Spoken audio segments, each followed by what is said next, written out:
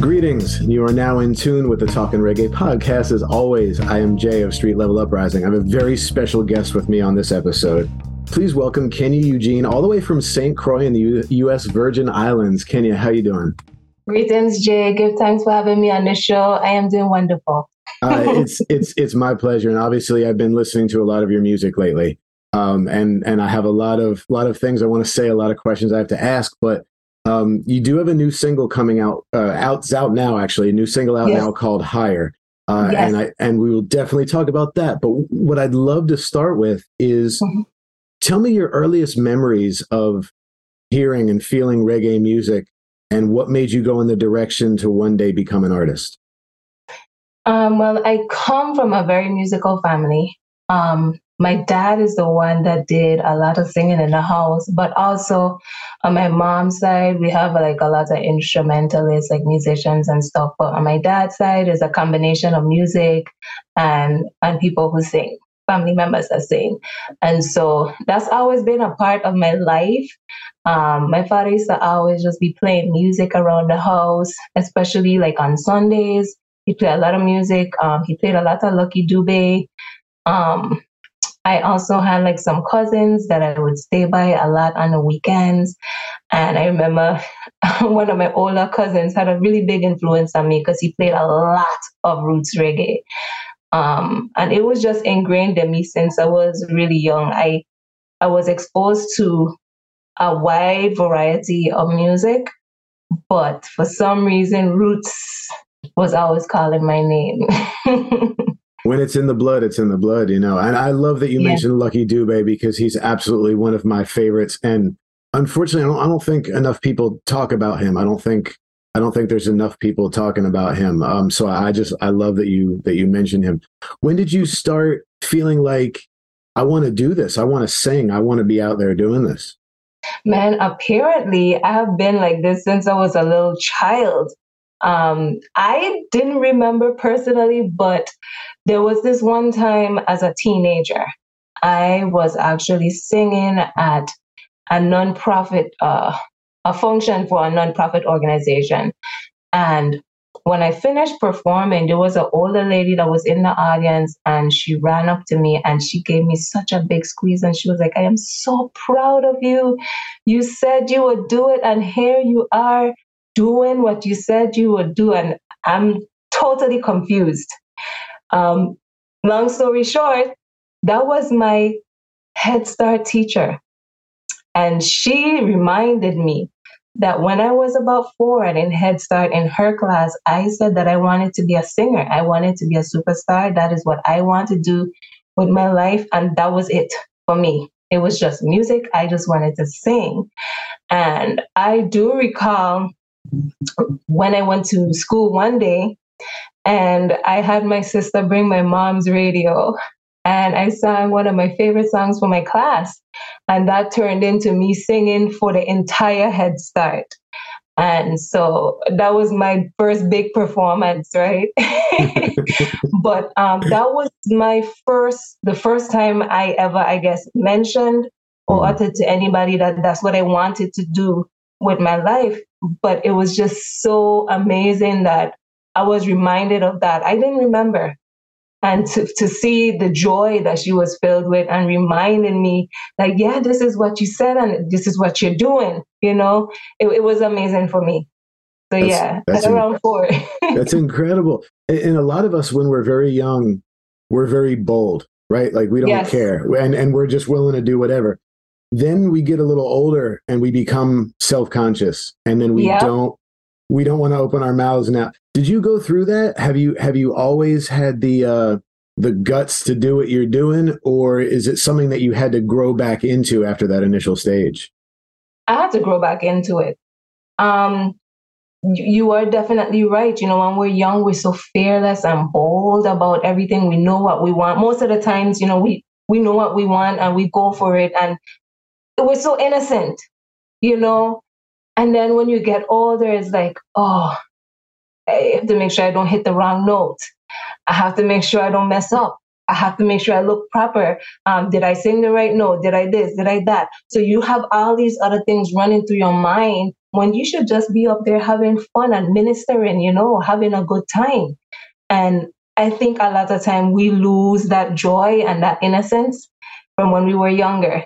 And so that's when a lot of the fear kicks in and the self-doubt and all of that stuff that makes you a little cuckoo in the head and you're thinking about it too much and you're stressing. So yeah, that happened to me for sure. It happened a couple of times.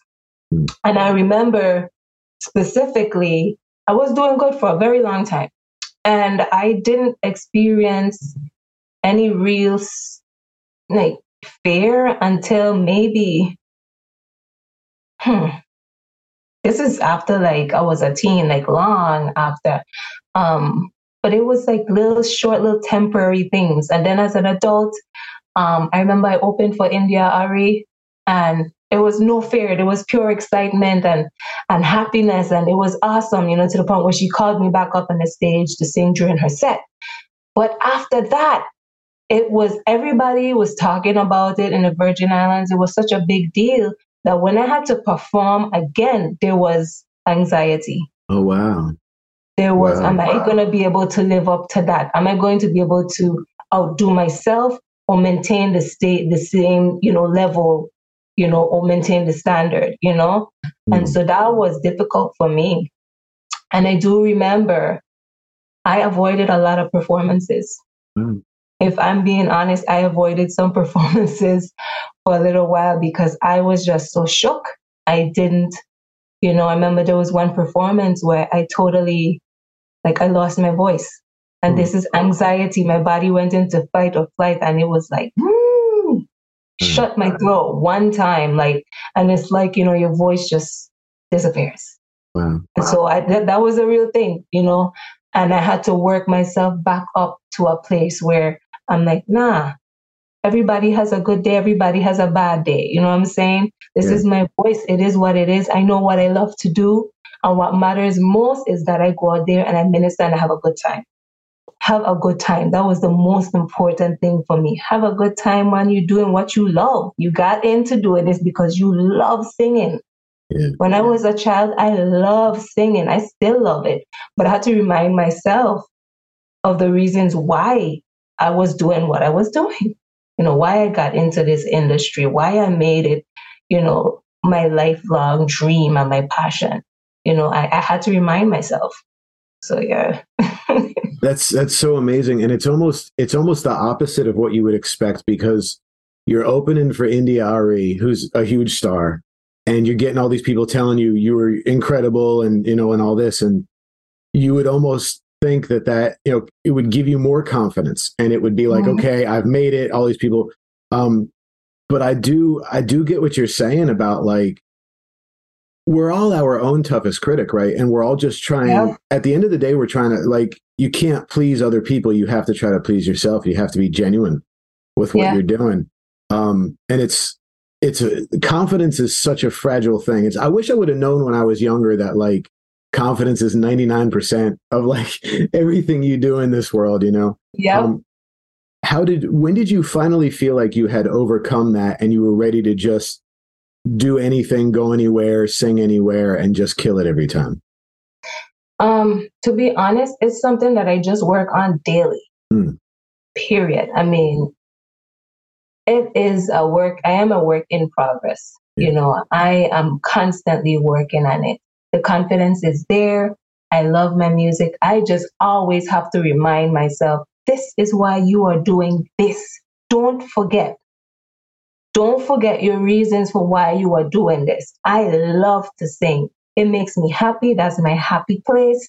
That's where I could zone out and be totally me. I can be vulnerable.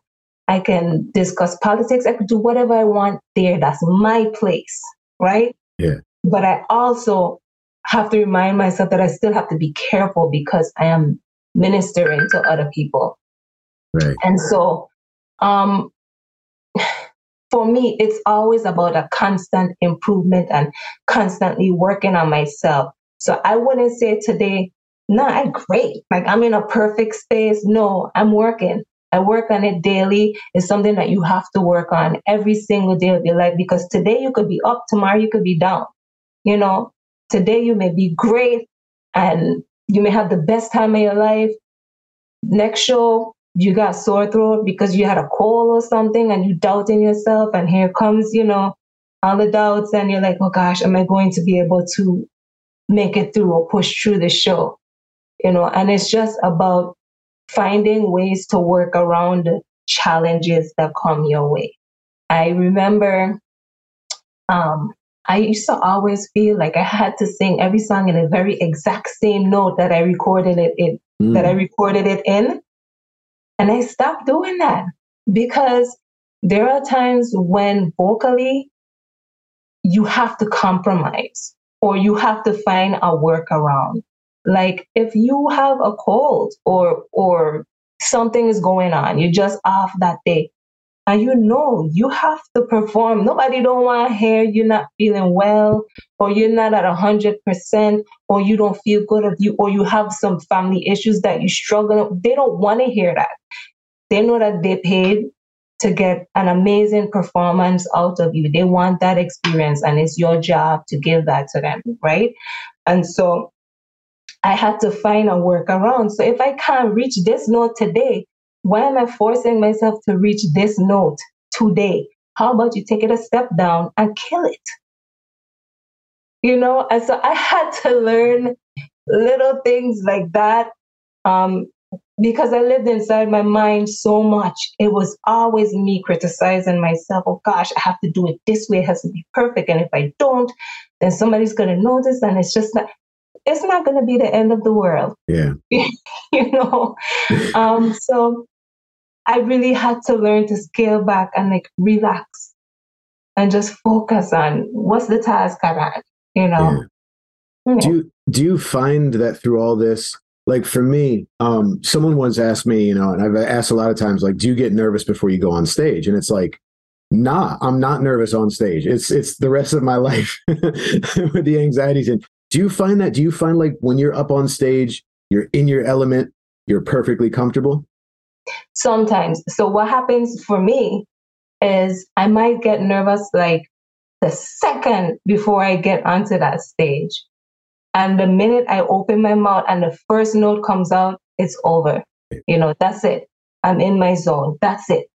So that's normally how that works. I don't know, but I don't really, I don't think there's a time where I'm like truly nervous anymore on stage. It just comes like right before, and then I'm good after that. Yeah. That's cool. Do you remember, take me back, let's go back to when you first started doing this and you're on the path to do this professionally and you start recording. Give me the rundown on your earliest recording efforts and what you learned about being in the studio.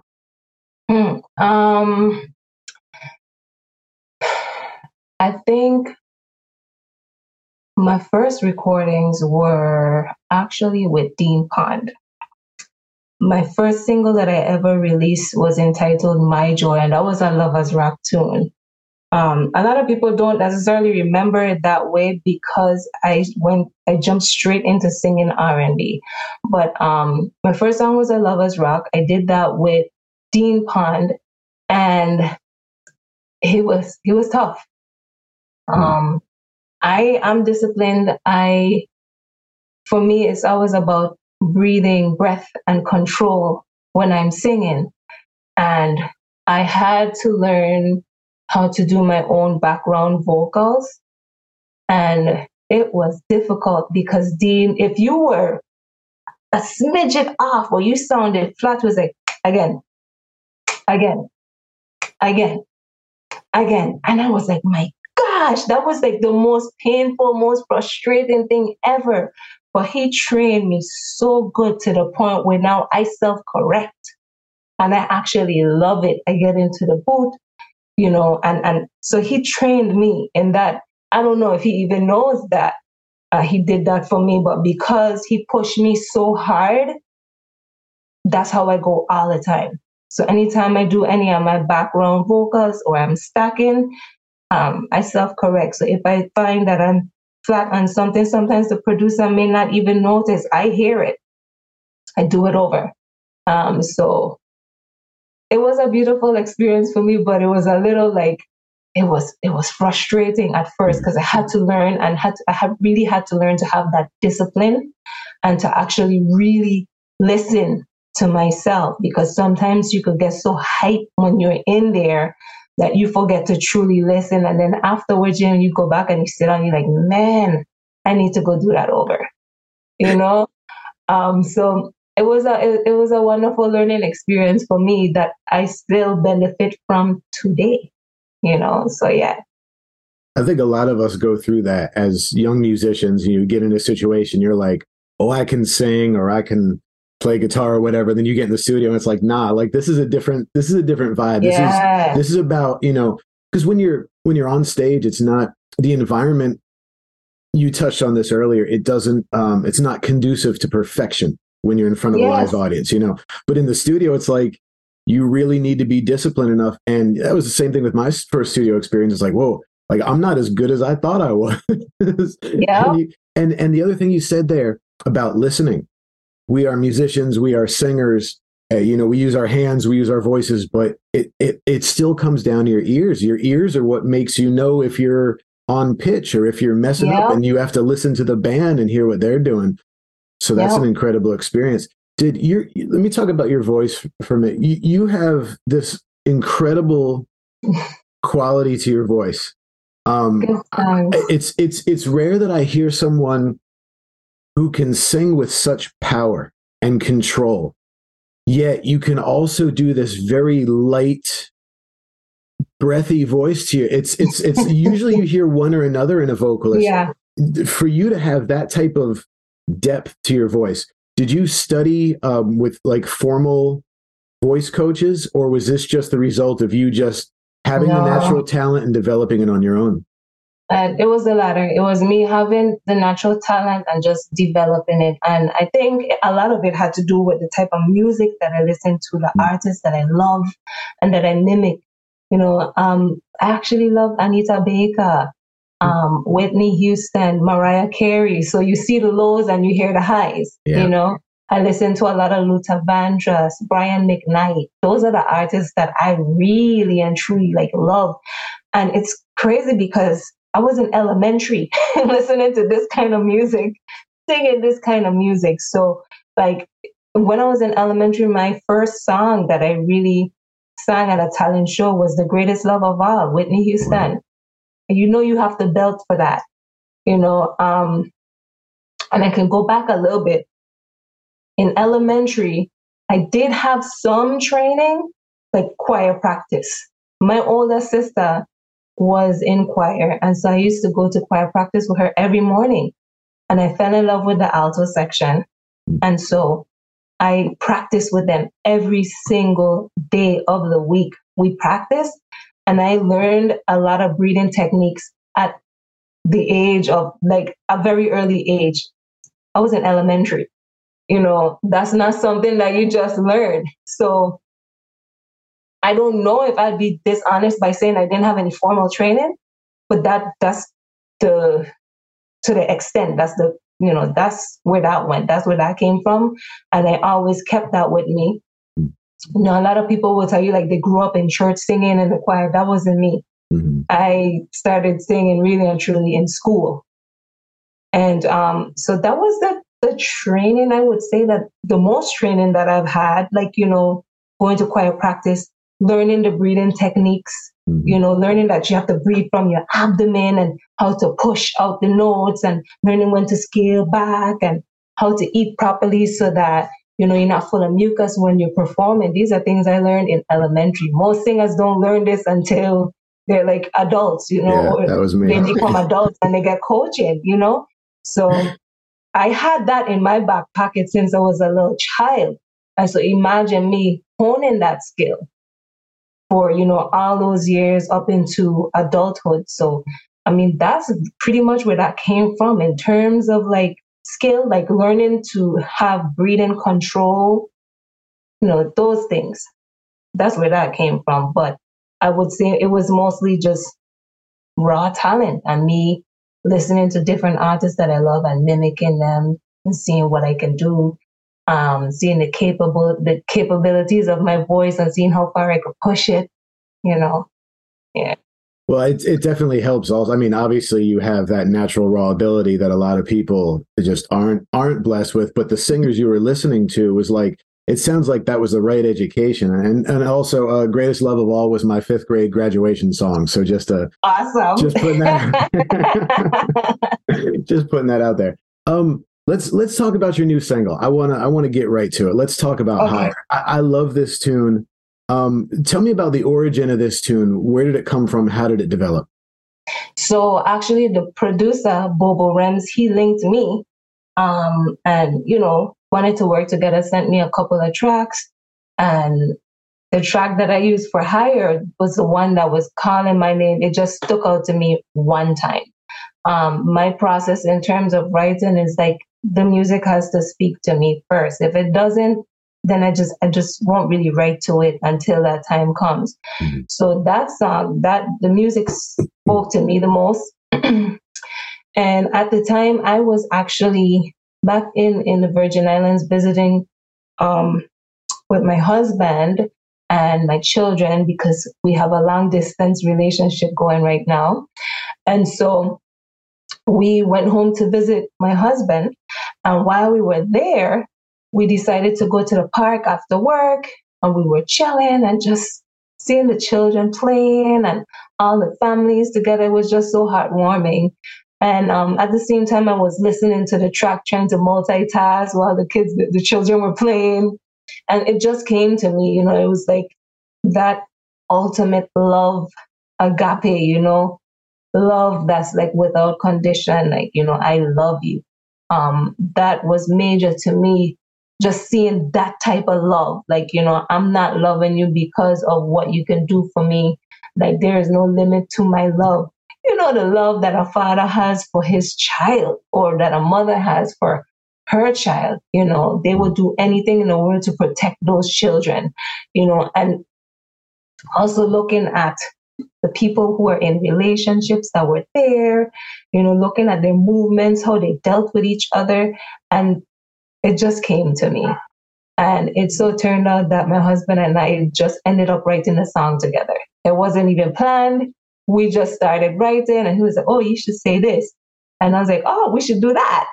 So, I mean, that's just how that came together. It came together perfectly. And I think that the timing was right for the song. I think the topic was right. I think that right now, all we need right now at this moment, we need love, because there's so much disaster, so much hatred going on in the world right now. So many things that we could just be worrying our heads with, things that we are dealing with on a daily basis. And sometimes we forget to stop and breathe and just love on yourself, love on your family, And so I felt like this was really necessary and the timing was perfect, Yeah, it's so funny and it sounds cliche, but it's like the one thing that you can never have too much of, and it's the one thing you can never spread too much of, and it's been said in so many songs forever, but like we need it more than ever. Just like you said, we're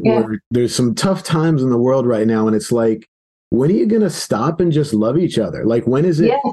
And I look at it like I'm an outsider sometimes. I'm thinking like, what's wrong with everyone? Like, why can't we just look at each other and be and like, just be happy, show love. Yeah. Basic human love. Is that always your songwriting practice? Do you always get inspiration from different tracks that you hear or something, or do you ever start off with an idea and then look for a rhythm to go with that? No, I don't think I have ever started off with an idea, like just mentally, or started writing before I heard the music. For me, it's always about the music. Does it pull at my heartstrings? Does it make me feel a way? How does it make me feel? Am I angry at something? Am I happy? Am I sad? Does it make me feel like really emotional? Does it make me feel or think about love? Am I sad when I listen to it? So those are the things that I look for in the music. I run through whatever tracks are provided to me, or whichever one just pulls at me the most. That's the one I decide to write, and that I decide to write to. And then when I sit down, I just meditate on the music. And what if the first words that come to me, that's what we're writing about. If I feel sad and I'm humming a melody or whatnot, it goes from there.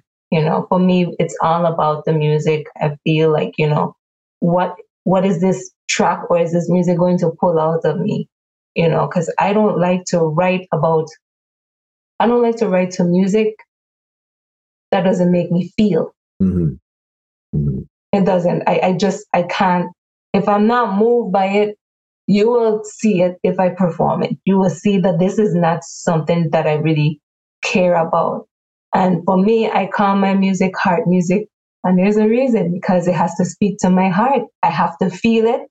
A lot of my lyrics are based on my personal experience, people in my life, like their personal experiences. And sometimes it's just a stranger. Like when I sat down and I wrote Higher, I was looking at different families interact and looking at people and then reflecting on my relationship and the things that I love, and how I feel about my husband, how I feel about my children. So for me, the music has to make me feel something, because we're marrying the music with the lyrics. Mm-hmm. So I feel like they have to complement each other. What I hear in all of your songs is quality, and it's probably because of your process about making sure something speaks to you and not just being willing to write whatever to anything. As an artist, like who creating your own music, that quality control to me is a big idea, a huge idea. And we don't think of quality control a lot of times. That's like a business thing, but like as artists, like that's a big deal. Like we have to really look at what we're doing and say, is this worthy? Is this worthy of what I've already put out there? Is it worthy of me putting myself into this? And who feels it knows it. And if you have any doubt, you can't go through with it. It's the same thing like knowing when a tune is done, when you're done writing it, right? You just feel that it's right. Yep, definitely. So I mean, I hear you on that, and that is my practice. I have to feel it. If I don't feel it, it's just, so you can ask me to write a song for you, and I can write the song for you because it's not for me. You know what I mean? Yeah. So I can write and cater a song to somebody else. Once I know this is what you like, this is what you're looking for, I can do that for you. Mm-hmm. But if you're sending me music and asking me to write on it for myself, I have to feel it. And so I think like sometimes producers could be really sensitive. And so I always make sure I say to them, I'm only going to write to the music that I feel, whatever speaks to me. So I don't want you to take offense to me saying no to one or two tracks. Yeah. It's not that the music is not good. It's that it just doesn't speak to me at this point in my life. Because there's also been like times where I got maybe like a producer sent me like 5 tracks. And only one spoke to me and I wrote. And then fast forward maybe like a year later, I'm listening to the tracks again and 2 of them speak to me, and I'm writing on 2 songs that I didn't write to originally. So I always like to make sure I say like not, and it's not just because I don't write to it now or because it doesn't speak to me now. That doesn't mean it's not going to speak to me a couple days, a couple weeks, a year from now, a couple months down the line, because we are always growing and changing and our experiences are different. And so we go through different emotions and whatnot. So yeah, maybe down the line, I might be feeling this, but right now I'm feeling that, Yeah. That's a great lesson, and it's something we all need sometimes. Like, take your ego out of it, producers, because it doesn't mean it's not a great track. It's just you're not feeling it at this very moment. And it's like, and I hate to see producers give up because 1 or 2 people told them that they're not into this. Like, no, just keep going. Just keep on going. And that's a great message to young producers out there, which is, just keep doing your thing. It will fit you. If it fits you, it's going to fit you sometime, or maybe another time, or maybe it's just going to fit somebody else. It's all right. Yep. The other thing about your voice, you work so well in all these different genres, and it's like it's kind of a roots lovers rock mash there. But so many of your other stuff, I mean, there's R&B, there's pop. It's amazing the way that your voice blends with everything. Is how you choose the vibe the same way that you're choosing tracks? In other words, do you go into it thinking, I want to have a tune that's like this, or is it still just whatever vibes come to you from the different genres? It's mostly whatever vibe comes to me. But I take, for instance, I am working on a roots reggae album right now, right? Initially, it started off as an EP. And it started with me calling my music director and saying, hey, I need a roots reggae track. I want to do something different. And he ended up sending me a bunch of tracks. My music director is actually a member of the Bamboo Station band. And so they have they're awesome band, awesome roots band. And so they sent me so much great quality music that, it was amazing. Like, I was in happy land when I got the music. And what I had in my mind was I wanted to write on a roots reggae track, but sing it vocally perform it almost like a R&B, lovers rock kind of vibe. So that's what I was going for. And we succeeded in so many ways. I think I outdid myself in so many ways because it was just an idea, a thought that I had when I was transitioning over to doing more reggae and then focusing some on roots. And so it just came with a thought. I was literally driving down the highway and I called him and I was like, let's do this. And he was like, okay, but in that instance, I could say I had the thought, I knew what I wanted, and then we executed. But for the most part, it's pure vibes. Like, yeah. Yeah. That's really great. Do you feel going forward as a creative artist, do you feel that this is the way you're going to keep going as far as doing whatever you feel in the moment? Or do you see yourself in the future looking for something different, something to put together that would have maybe like one main focus? Or is it just, do you see yourself going forward on the same path?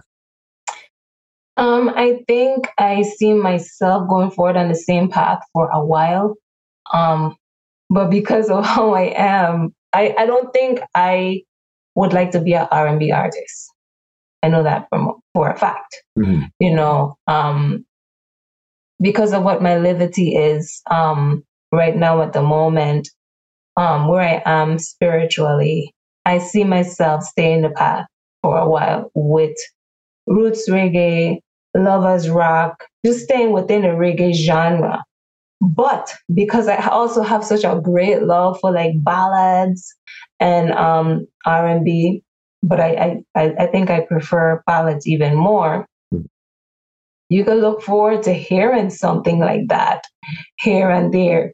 I mean, even like with my live performances, sometimes you will hear me sing a ballad in there.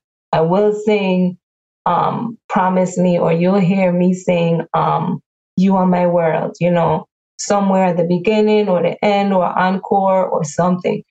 But I always like to give a little bit of something different for people who actually remember me or support me from the days when I was singing R&B, because I do have like some real grassroots fans that they're still spinning my first album. They're still spinning If I Could, and they love the R&B, but they also love the reggae. but I feel like I want to appease them. Every now and again, you got to give them a little bit of something that they had before, something that they could hang on to instead of just having them reminisce. Like, oh my gosh, remember when you did this or when you did that? Okay, I'll bless you with a little piece of that, because it's still something that I love to do. I still walk around the house.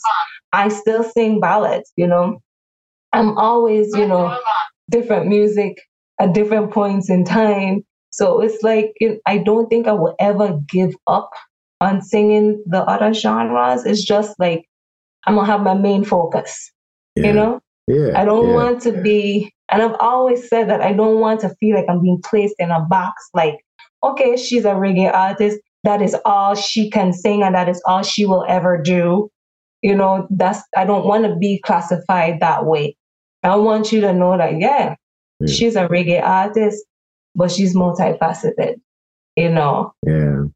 She could do different things, Oh yeah. And I think a lot of us are like that. It's like as soon as you try to put me in a box, like I'm gonna be willing to do something totally different just to break out of that, like even if it's not the right thing to do. But one of the most beautiful and one of the most interesting things to me are when you hear different genres, like, okay, it's reggae, but you're hearing the influences come through in that. That to me is what makes a unique voice as an artist. It's what keeps it from everything sounding the same, is all of your other influences that, if you're singing a reggae tune, your other influences are still coming through that. And that's what makes Kenya sound like Kenya, is all of the stuff that comes out. And it doesn't have to be conscious. It doesn't have to be you saying, well, I want to do this, I want to do that. It's just, we are the sum total of our experiences and our influences. Yes. And it just comes out. And that's what, when I'm listening to your tunes, it's like, you got your own vibe, you got your own thing. And that's always what I'm looking for in artists, is to hear something I haven't heard before, because there's a lot out there. Yeah. And I really want people to know that for me, I felt like I love roots reggae, but not everybody loves roots reggae, but you could introduce them over to roots reggae. You can lure them into your little trap. All jokes aside, but you can get people to understand or to actually be more interested in roots reggae if you're singing about other topics too. So yes, I know the main focus, for the most part, is like consciousness. But what I did with my album, with some of the songs on my album, and even with Higher, I talk about relationship and roots reggae. So we're not just praising Jah or just giving thanks for life, not minimizing any of that. That is great. And we ought to always show gratitude and to spread knowledge every opportunity we get. But I wanted to do something different. I wanted to show that, you could talk about love. Hold on 1 second. Let me make sure my computer doesn't die. That would be pretty awesome. That would be pretty terrible, I want that to happen. Acting crazy here. But I wanted people to know that, it's okay to sing about love. Yeah. It doesn't always have to be something secular. I could talk about love. You don't know if I'm not talking about my husband. I'm a married woman. I like to talk to my husband in a particular way. I like to show my king love, and it's okay. I have a song on my album called Ride Natty. And it's just, for me, I felt like, let me honor the Rasta man.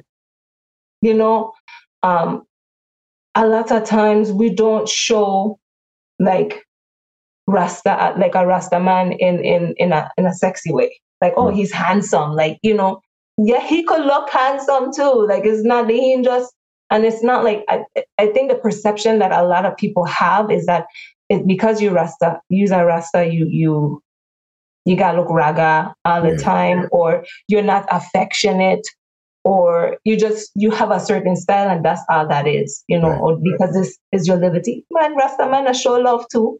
You know what I mean? So I wanted to shine some light on that and show like there's a softer side to what you may consider a Rasta man, a hardcore Rasta man. You know what I'm saying? And so I wanted to make sure that I put different influences into the roots reggae so you can to gain not only just to gain more interest from other people who are not interested like in quote unquote like hardcore reggae, but they may like the music. You know, they may like to hear the bass. They may like to hear reggae, but they're not concerned about what you're saying.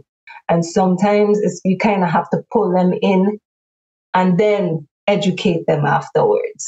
And so that was kind of like a little bit of my approach there. Like I wanted to keep it light, but still in my album, you're hearing a lot of, I speak about politics, you know, there's a lot of things and there's a lot of different topics in there, but there's also love.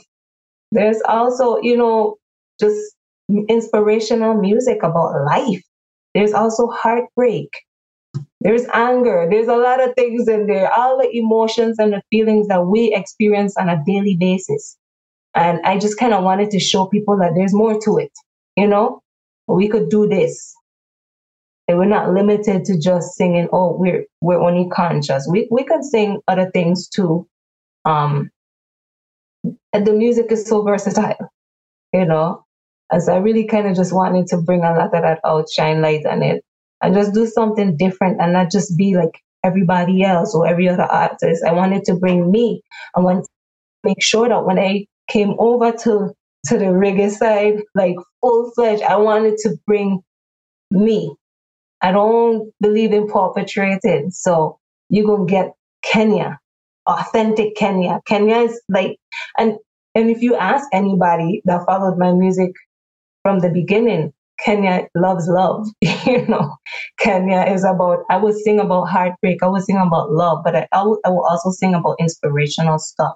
So I wanted to bring me to the table and not just totally switch up my topics and just be like, okay, no, she gone straight conscious. No, this is still Kenya.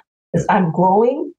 And I don't know, maybe in the future, my focus and my lyrics, my lyrical content might be more focused on or more heavy in terms of the information I bring to you. Yeah, maybe that might happen later on in the future. But for now, you're going to get me like where I'm at right now, you know?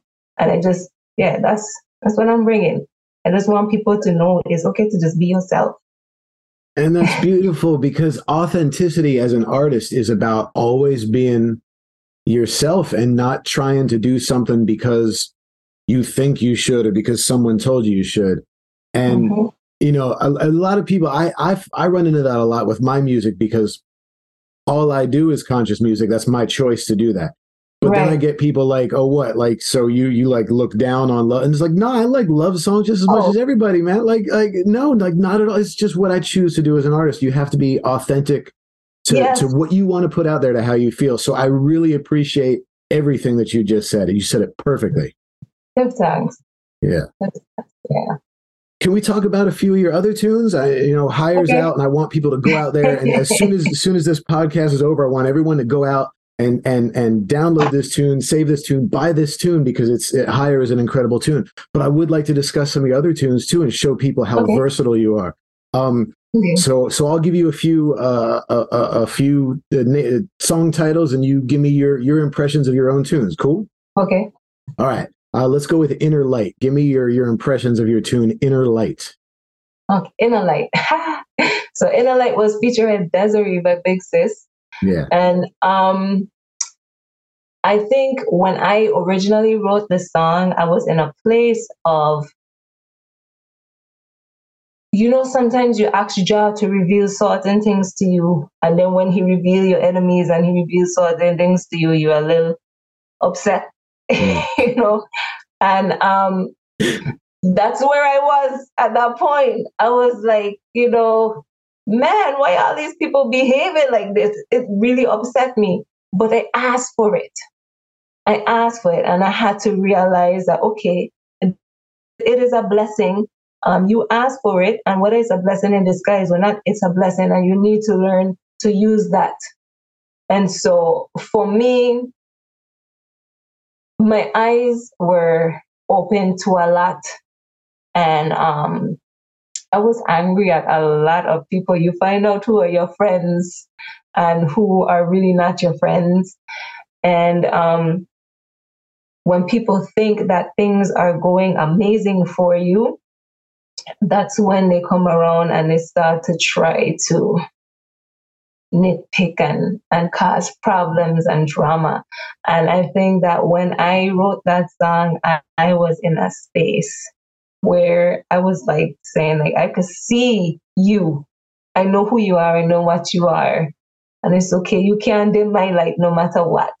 So this was me. It was kind of like a shot at anybody who thought that they could chase my light away with any darkness or I'm not saying darkness as in black is bad. You know what I mean? Yeah. Sure, but sure. like any of their malicious intents or anything, I see you for who and what you are. And they always think we can't see them. They always think we can't see them, and we always see them. Do. Yes. And so this was kind of like me, like, come on, man. Yeah. I see what it is. Yeah. So stop. And so that was what that was for me with that song. And then there's like she just put an icing on the cake. And it's beautiful, and her contribution is phenomenal. Why'd your family got so much talent? It's so beautiful to see that. And I always love when family makes music together. Yes. I'm privileged to make music with my wife's older brother. I mean, me and him have been friends. Awesome. That's how I actually met her. I knew him first, but he and I have been making music together for a very long time. I love seeing a family vibe with music. So to see your sister on that track is beautiful. Yes. Let's talk about another beautiful tune. Tell me about Always Love You. Oh my gosh. Always Love You was a straight up a page out of my love story book. It was a little bit exaggerated. Like if you've seen the video, it was a lot of drama, but it is basically talking about being in love with somebody that's toxic for you, being in a toxic relationship, but realizing it and being strong enough to move on from that relationship, but knowing and not denying your true feelings for that person. It takes a lot to be able to do that, to know that this person is not good for you, but you love them and you know that, but you have to move on and do what's best for yourself, because you have to love yourself enough to know that you're deserving of better. And so that's what Always Love You was about for me. And there's a lot of honesty involved in that, because you can't, we may try to trick ourselves and say, we know this person's bad for us, but I'm going to stay anyway. Or we'll say, this person's bad for me, I don't love them. And it's like, nah, those things can both be true. You can love someone who is terrible for you. And you have to be honest enough to deal with all of that and to put it all in perspective and say, I love this person, but they're bad for me. I'm going to have to break away from this, and it is going to hurt because I do love this person. I can't pretend that I don't. So it's a lot of strength, a lot of honesty. Yeah. So I mentioned before, obviously I do love songs, but as a conscious artist, I'm always, my ears really go up when I hear a conscious track. So I really want to talk to you about Burn It, because this tune, when I heard this tune, I was like, oh yes, like this is like I love this song. It's almost embarrassing for me to talk about, like I hear a song I love so much and it's like, oh man, like I love this so much. Would you please just for a minute tell me about your feelings about this song and how it came about? So at the time when I wrote it, I felt like there was a lot of, you have to kind of know the history of the Virgin Islands. The song was written in the spirit of like Queen Mary and the four queens. There was a big rebellion in the Virgin Islands, and slavery was over. But the conditions became worse. It might as well you had been in slavery, because the conditions were worse. You got paid next to nothing. You had to work for your previous slave owner. And it did things like make it so that if you weren't being treated well as a worker, as an employee, you had to wait till October 1st of the following year to change or switch to switch employers or switch jobs. And the people got tired of it, so they revolted. At the forefront of everything was the magnificent Queen Mary. If you have a chance to look up Queen Mary and the Fire Bun, it all took place in St. Croix, U.S. Virgin Islands, on the west side of the island. And what they did was they went and they burned down a bunch of plantations. They slaughtered their plantation owners, just a bunch of things that, they literally burned down the place, right? And they got as far as like mid-island until they were captured, and the rest is history. But St. Croix, and then the west side of the island where I was born, is famous for that event. And it is known affectionately as Freedom City. And so St. Croix is known for being very vocal and active when they don't like what's going on in the community, or if we feel like, we're being taken advantage of or whatnot. They're the ones that are known for riling up. But I started feeling like all this nonsense going on in the government, all this stuff going on here in the Virgin Islands, and our people just sitting on passive. What's wrong with them? I was fed up with that. And I was like, what is wrong? They forget the history of this island, that along with a lot of other things that were circulating in my mind that I was displeased with. And this is one of the tracks that I got from Bamboo Station. And I sat down. I was actually visiting home again in the Virgin Islands. And I sat down and I wrote this song. And the first thing that came to me is if you listen to the track really well at the beginning, there is a and it sounds like, for me, it sounded like chains, the chains that they chained to the slaves, and they were dragging on the floor. And so the first thing that came to me was, in the name of the queens that fought before me, warrior kings, the ones who made his story. It just came, you know what I mean? And so that was it. The rest was history from there. But that is where that came from, Bonnet. And it was filled with a lot of passion, frustration, and you can hear that, I wanted to wake people up, like ruffle your feathers, like, what are you doing? You know what I mean? Yeah. Like, you're not supposed to lay down and take it. Yeah. Stand up, do something, And it's a lot of different little messages in the song. But yeah, that's what Bonnet was really about, and that's where it came from. But when you get a chance, look up Queen Mary, and the Fire Bun. It took place in St. Croix, U.S. Virgin Islands, and you'll get the full gist of the story. I'm gonna do that right after we're done here. I'm absolutely gonna do it because I love history. I'm a history nut anyway, and obviously any tales of revolution and people standing up for themselves. Like, I love that. I love that you're willing to use every emotion in what you do. Yeah. You're willing to use love and joy and anger. And I wish people would understand that, like, anger is a viable emotion in music, and it like, because I get it all the time. Like, people are like, why are you so angry in your music? It's like, well, look around. Why aren't you angry? Like, what? Exactly. You should be angry. Are you not? So I love that I get to see artists who understand that, like, there's times for this and there's times for that.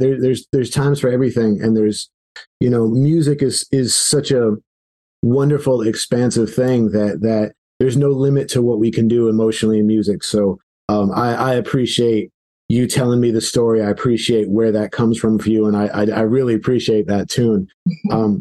So we're getting close to the end here, which is a shame for me because this has been one of my favorite conversations I've ever had on this, and I don't say that lightly, and I certainly don't say that to everyone, even though But I've enjoyed every conversation I've ever had on here. Some I like more than others. I like it. I like the depth. I like the emotion. I like the honesty that you have. So this is one of my favorite conversations. We are going to have to wrap it up soon, though, because I'm sure you have other things to do with your time today. Yes.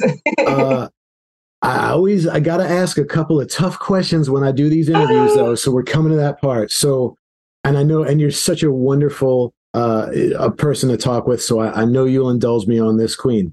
But Yes. I do have a couple tough questions I got to ask. I promise you they won't be too hard, but they are tough. Okay. Are you ready? Okay. Let me breathe first. Okay. Okay. So number one, you're a wonderful songwriter. You're a wonderful singer, wonderful performer. You have the whole package. But let's say, for example, you couldn't be both a writer and a performer. You could only pick one. What would you choose?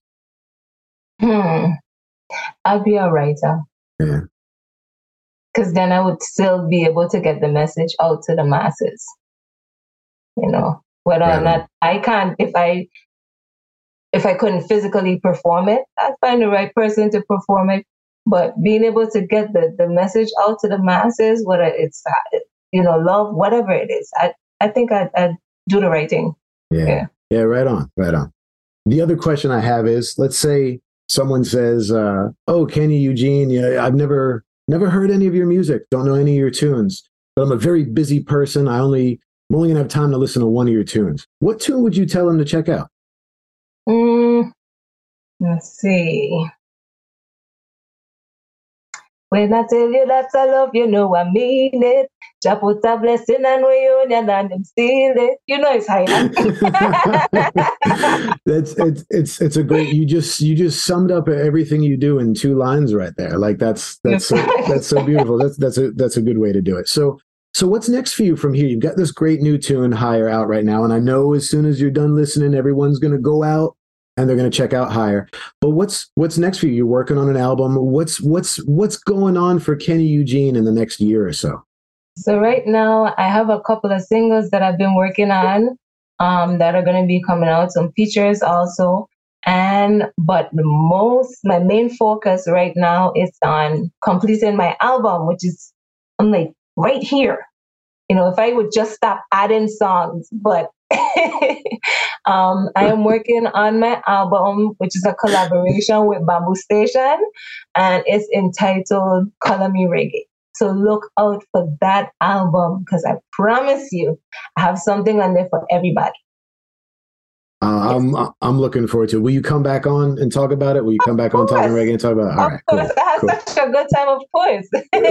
That's awesome. I've loved talking with you. It's been a beautiful experience for me. Will you tell us where we can, give us your website, your socials, all that stuff. Tell everyone where they can go and check out Kenya Eugene. Well, definitely you can find me on my website at www.kenyaheartmusic.com. And also on Instagram, you can find me at _Kenya Eugene _.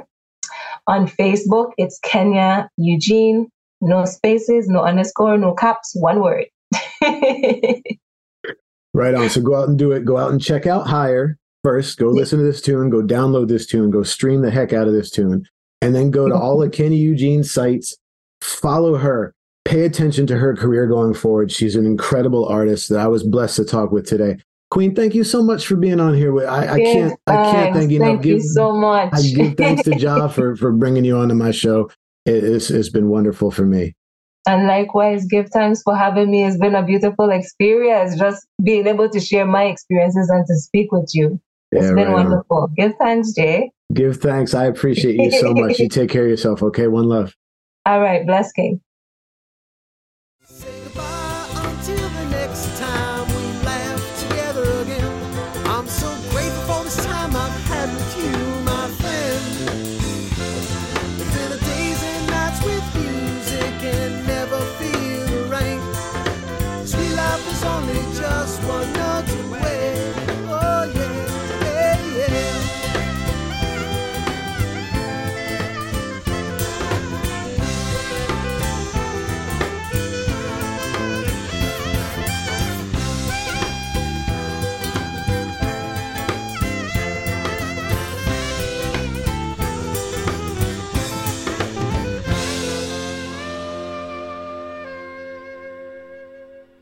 sounded good.